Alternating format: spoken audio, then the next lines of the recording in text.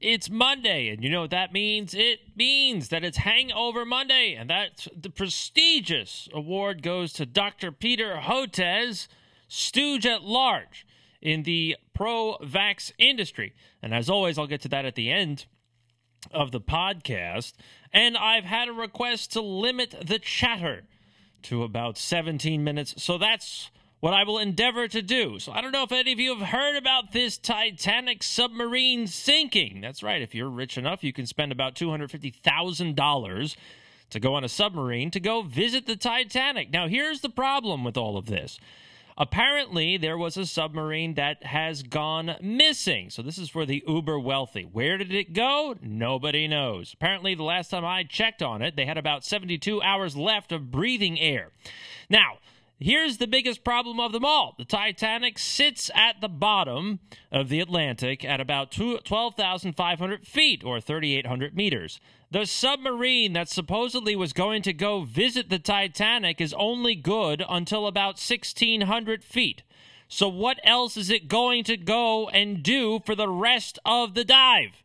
How could it reach 12,500 feet if it only goes to about 1,600 feet? I would like to know. More than likely, they're looking for something else. More than likely, they aren't really visiting the Titanic, just like the original expedition that found the Titanic really wasn't looking for the Titanic. If you go back and do your studies, you'll find out that what they were really searching for was a submarine from the Soviet Union that went missing in the area, and they stumbled upon the Titanic, and then they came up with this brilliant PR story. Oh, we found the Titanic. We were going out there to find this ship, and look what we found. Never really mentioning the Soviet submarine. So, once again, we are being speckledorfed. And because of this, I suspect that they found some kind of potentially ancient ruins off the coast of Kazakhstan. Because if you look at where the Titanic actually is, it is pretty much situated just off the Atlantic shelf by Canada, I think, or by Nova Scotia, if I remember. So it wouldn't surprise me at all if you to do any sort of mythological studies. Atlantis possibly went off the coast over there or submerged over there, and they potentially have found something near that Atlantic ledge.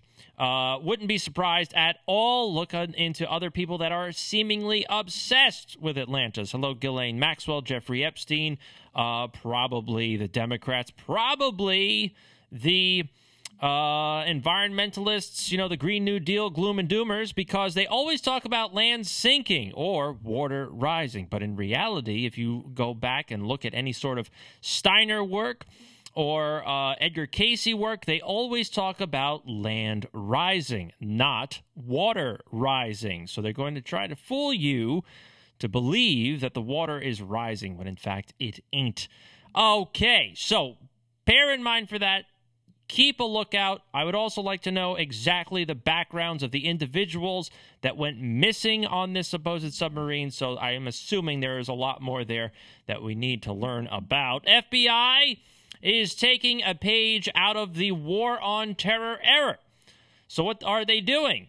That's right. They are basically grooming people on the autistic spectrum to become terrorists. And this is from the DOJ's own press release. They arrested 18-year-old Matteo Ventura of Wakefield, Massachusetts, because he was financially supporting ISIS. Guess what?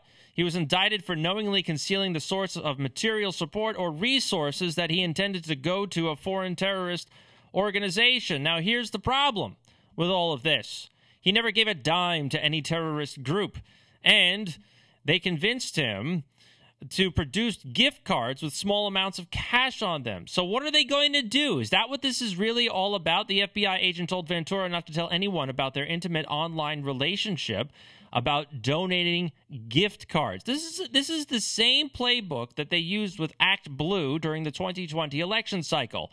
They would have all of these foreign dignitaries, right, give big cash amounts to all of these Democrat PACs in the form of $100 gift cards. And since those gift cards can be anonymous, they can purchase literally unlimited amounts, and Act Blue can cash them in and do as it sees fit with those gift cards. Same process here, and The Intercept picked up this story. Contrary to the sensational narrative, the terror of that fed to the news media of terrorist financing, the charging documents show that Ventura gave an undercover FBI agent gift cards for pitifully small amounts of cash in $25 increments. In his initial bid to travel to the Islamic State, the teenager balked, making up an excuse by the FBI's own account to explain why he did not want to actually go. When another opportunity to travel abroad arose, Ventura balked again, staying home on the evening of a supposed flight. By the time the investigation was winding down, he appeared ready to turn in his purported ISIS contact, an FBI agent, to the actual FBI. So you clearly have somebody that ain't all that bright being confused and groomed to be a supposed ISIS financier, and also being groomed by the FBI itself. The FBI has done this time and again. All you have to do, remember the underwear bomber? Remember the shoe bomber? Don't you remember all of those stories? Those individuals were basically autistics with borderline Down syndrome, and the FBI just told them what to do, and they did it. The FBI is not doing anything useful. All they're trying to do is generate a headline by trapping people with mental conditions in order for them to get their funding, and also to prop up this degenerate administration because they're an absolute failure. So they need some kind of story to get people distracted from this disastrous Biden administration. But thank goodness we've got somebody on the way to help out and make you understand just how significant this Biden administration is. This comes from the Summit News. Guess what? You'll love this. Biden Press Secretary Karine Jean-Pierre. She said, without any bravado, a year in this role as press secretary, there's been a couple of things that has made me incredibly proud. Many things have made me incredibly proud to be at that podium during this historic moment. And this is a historic administration. I am a historic figure, and I certainly walk in history every day. But this is also a historic-making administration because of this president. It is certainly that, sweetheart. I remember when you came out on stage your first day, and the first thing you did was that you said everybody is going to respect me because I am a female, I am black, and also I am a clam diver. I am married to somebody on the CNN staff, and I'm a lesbian. Oh, so that really trumps any kind of credentials or actual real-world experience you have. Oh, I'm a minority and I like women. Big effing deal. Can you be any more self-aggrandizing and obnoxious than what you already are? Disappear. Nobody wants to hear from you again. Nobody would be sad. So what I did over the weekend is I went on sabbatical and I did an enormous drive. I met up with Greg Bolden. I ended up in North Carolina, and I visited Raleigh. I visited Charleston and Charlotte, not Charleston. Charlotte, and I drove back up. And guess what happened across the skies? I noticed that there was barely any blue sky up there. Almost none. And everyone that tells you, oh, I just never look up at the sky. Well, clearly you don't, because if you did, you would realize that there is this weird, bizarre, milky, gray/white chemical haze. It could be bright outside. You could see shadows. But ask yourself this question. When was the last time that you actually saw a blue sky? You may see a very, very faded blue, and in front of it is this thin veneer of gray schmutz, gray and white chemical haze. It almost looks like humidity, but it really isn't because the air ain't all that humid. I drove through the mountains, and do you know what kind of mountains I saw? Almost none, because of this weird, bizarre geoengineering nonsense. The World Economic Forum is behind this, and all of their powers that be and all of these individuals and groups. I've said this time and again, the planes that you see creating these chemtrails across the sky do not show up in any flight tracker app. So the question remains, who is spraying this stuff? Is it state? Is it the feds? Are they contractors? Are they transnational? Do they even belong to the United States? On and on the questions could go. So this is part of this green agenda. This is part of this Agenda 2050 by the United Nations, and also in coordination with the World Economic Forum and industry. They came out and they said they want to see 75% fewer private car owners by 2050. And ultimately in 2050, they want to have zero emissions. In other words, they don't want you to have any kind of fossil fuel engine anywhere. I brought this up time and again as well. It's not about making things green. It's not about protecting the environment. It is about locking you down. It is about controlling your freedom of movement. And it's also about a social credit score, an environmental credit score, so that you have a certain amount of carbon credits that if you don't use, you could sell to a richer person who can jet around the world on their own private jets, just like Bill Gates. And then you'll be stuck in your 15-minute city. So what else is part of this? They are insisting that we need to stop global warming. We need to stop climate change. So what are we going to do about it? Well, we can turn to the Scientific American from 2012. Lauren Morello from Climate Wire. Geoengineering could turn skies white. Efforts to reflect away the sun's rays might also make the sky whiter. One of the many reasons why many distrust geoengineering schemes. Very good. I've said this. Many people have noticed it, especially in the last 2.5 weeks. There has not been a solid blue sky in a very, very long time. And it's not changing. It seems as though they've reached critical mass where no matter what you do, no matter what they do, they have blotted out the sky with this white crap, whatever it could potentially be. So what do they propose in this Scientific American article? They propose by shooting tiny sulfate particles into the upper atmosphere, it will deflect sunlight, and it could turn the blue sky white. Now, here's what you have to be aware of. Cloud seeding is not new. It's been going on since the 1950s. They usually use silver something or the other. But now they're talking about sulfate.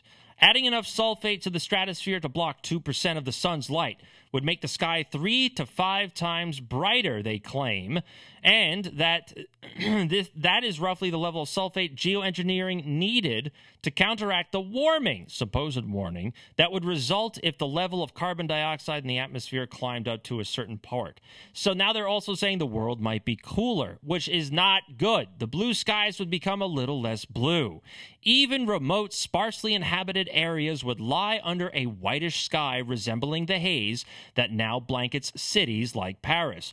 Oh, my goodness. And now here comes the fantastic thing from Ben Kravitz, a postdoctoral researcher at Carnegie Institution. Yeah, they're not compromised. People who are used to living in New York might not notice a difference, but people in the mountains might notice a difference. What happens when you put a layer of sulfate aerosols into the stratosphere? They scatter light, but they don't scatter all light equally. It could be blue light, could be red light. Now, that is very important to understand. Why? Because if it's scattering light, if it is reducing the amount of light that gets into our environment, that means that you're going to have lower vitamin D levels. It means that you are going to be more unhealthy because you aren't getting the necessary levels of vitamin D that you really need to get from the effing sun. So that leads us down the road to Elementa, science of Anthropocene. I can't really read it because it's really tiny, but this comes from the University of California Press. Stratospheric aerosol injection may impact global systems and human health outcomes. You don't effing say. You're telling me that aerosols being injected into the atmosphere to alter the climate could have a negative impact on human health? Do go on. And so they once again propose shooting SAI, sulfate injections, or in this case, stratospheric aerosol injection. That's what SAI is. But they also propose shooting those sulfates into the air. All of those items will contribute to pollution. It will also alter ozone and UV radiation levels.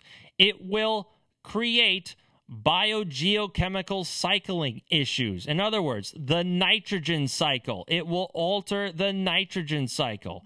It will increase monsoons and tropical storms. It will also alter your health. Now, this is a massive, massive study, and I'm desperately short on time by keeping to the 17-minute ending here. I couldn't think of the word as I'm scanning through desperately, but continuing along. ATSDR. This is from the CDC, Agency for Toxic Substances and Disease Registry. Medical management guidelines for sulfur dioxide. So in other words, sulfur dioxide and sulfates are pretty much the same thing. They just have a different type of property, right? One's aerosolized, one turns into a physical particulate, and lo and behold, they're almost about the same kind of deal. So what is the nonsense that we could be experiencing? One, if you inhale it, you could have really, really bad effects with your eyes, mucous membranes, skin, respiratory tracts, bronchospasms, pulmonary edema, pneumonitis. How many times have I brought up pneumonitis during COVID? And acute airway obstructions. Inhalation exposure to very low concentrations of sulfur dioxide can aggravate chronic pulmonary diseases such as asthma and emphysema.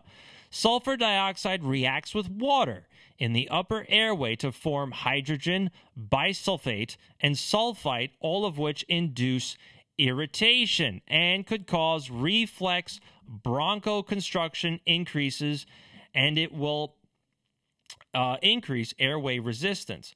Doesn't this sound a lot like what we've been experiencing over the past 2 years, past 3 years, especially with COVID, right? Sounds very, very familiar, especially when you look at pulmonary edema, which is what? Pulmonary edema is usually caused by, guess what? A heart condition. Other causes include pneumonia, exposure to certain toxins and drugs, and also being at a high altitude. So, if you're looking at something that is caused by a heart condition, I just have to wonder whether or not pericarditis, myocarditis could lead to more issues, especially with this geoengineering getting away. And in 2019, on August 30th, what a date. This comes from Scott, Signs of the Times. NASA admits climate change occurs because of the changes in Earth's solar orbit, not because of SUVs and fossil fuels. Wow, isn't that funny? In the year 2000, NASA did publish information on its Earth Observatory website revealing that the planet is in fact changing due to extraneous factors that have nothing to do with human activity. And this information will not go mainstream, and it is not going to be brought up to the public anytime soon. What happens is, what causes all of this change is in fact the way the planet wobbles and the way the planet gets around the solar system if you are a follower of the heliocentric model. So it is far less about SUVs and far more about where the Earth is along its path. And finally, Hangover Monday goes to none other than Dr. Peter Hotez. Now, I've spoken about Dr. Peter Hotez. I always found him to be a stooge when, especially during the COVID crisis, he came out. He was on Joe Rogan. They also said, oh, look at this. He seemed as though he was one of the better vaccine scientists and doctors. I never believed it for a second, simply because, one, he's got the underbite of a bulldog. He looks perpetually confused. He vied for Dr. Fauci's former position, and it also looks as though he has a taxidermist for a barber. In other words, he looks like he just rolled out of a trash bin. He looks remarkably unhealthy, and his teeth look as though he's been chewing on dip for the past 7 years. So what happened? You had Joe Rogan over the interwebs say, guess what? We want RFK Jr. to debate Dr. Peter Hotez, and I'll give $100,000 to whatever charity Dr. Hotez would like the $100,000 to go to if he in fact does it. Well, guess what happened? In 24 hours, that $100,000 turned into $2.6 million. And Peter Hotez said absolutely no, I won't do this. The first thing he tried to do was get a conversation going with Rogan offline. He cited a few other articles. Oddly enough, Mr. Hotez goes straight to Vice and their articles, which we all know are electronic birdcage liner. I wouldn't even wipe my butt with Vice, even if it was a physical copy, which it's not. So I wouldn't wipe my digital butthole with Vice. How about that? So Dr. Hotez is very upset, and he went on MSNBC with Mehdi Hasan, another stooge. You know the attacks from the anti-vaccine lobby do come in waves. And this time, though, it's been one of the tougher ones. The stuff online is just total wackadoodle. Really? Is it, Dr. Hotez? Because people can read? Because people can look up words? Because people can read the effing studies and interpret data? The FDA's own data. The CDC's own data. Pfizer's own data. Dr. Hotez, you are nothing more than a bought and paid for idiot of Big Pharma.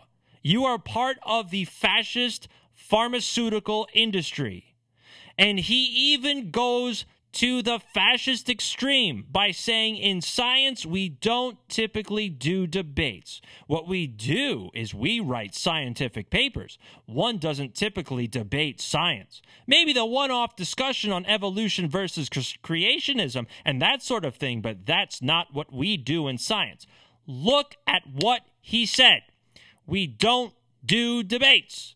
One doesn't typically debate science. In other words, what I say goes. What the FDA says goes. What the CDC says goes. Thou shalt not question Big Pharma and its rubber stamp agencies when it comes to injecting people with experimental gene therapy prophylactics where the studies do not even stop until 2027. And even then, you're going to have at least another 2 years before any of this mRNA crap is going to even be introduced into the market with an approved version of it.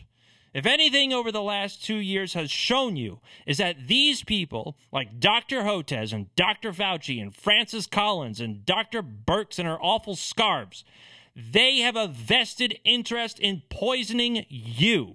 They don't want you healthy. They don't want to treat the illness. They want to treat the symptoms. They want perpetual illness so that they have perpetual patients and annuity for Big Pharma, and that revolving door between agency and big business continues to roll on for decades to come. This whole arena needs a massive enema, and I hope it comes soon. That's going to be it for me. This is the Last Call podcast with Chris Michaels. Don't forget to be the lovable fuzzballs that I all know you are, and like me, find me, share me, all across the fruited plain.